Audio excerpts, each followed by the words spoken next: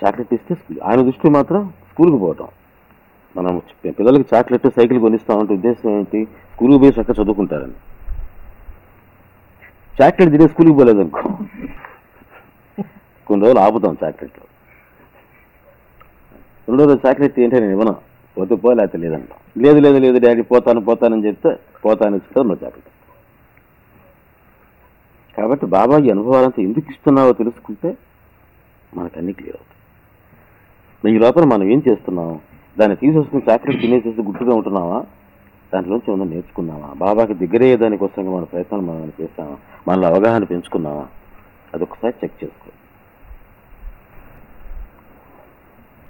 నేను స్కూల్కి పోకపోయినా చాక్లెట్లు ఇస్తాడే మా డాడీ అనుకోవటం ఓవర్ కాన్ఫిడెన్స్.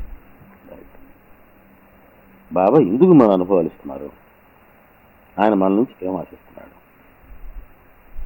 మన నడవడికలో, మన ఆలోచన బంధాల్లో, మన అవగాహనలో, మన ఆలోచన సరళిలో ఏమేమి మార్పులు తెచ్చుకోవాలి, ఆ మార్పులు మనం తెచ్చుకుంటున్నావా? ప్రతి ఒక్కరు ఆత్మపరిశీలన చేసుకుంటే తెలుస్తుంది ఎందుకు డిలే అవుతున్నాయి కొన్ని. నేను మనం కోరుకున్నటువంటి కొన్ని డిలే అవుతుంటాయి. ఈ చాక్లెట్ డిలే అవటం లాంటిది. ఒక 2 days గ్యాప్ ఇస్తే కానీ మనం కరెక్ట్గా సెట్ ఏమిటి ఇంట్లో ఆయన మనకి ఎందుకు మన రక్షణ ఇవ్వాలి, బాబాకు మనకు ఉండేటువంటి సంబంధం ఏంటి, దీని పట్ల మనకు అవగాహన పెరిగితే ఈ డిలే తగ్గిపోతుంది. మనకు కర్మానుసారంగా మనకు ఓరని కుంభవృష్టిలాగా కురుస్తోంది కష్టాలు అనేటువంటి వర్షం. బాబా అనేటువంటి అనుగ్రహం అనేటువంటి గొడుగులాగా మనల్ని ఆడుకుంటుంది.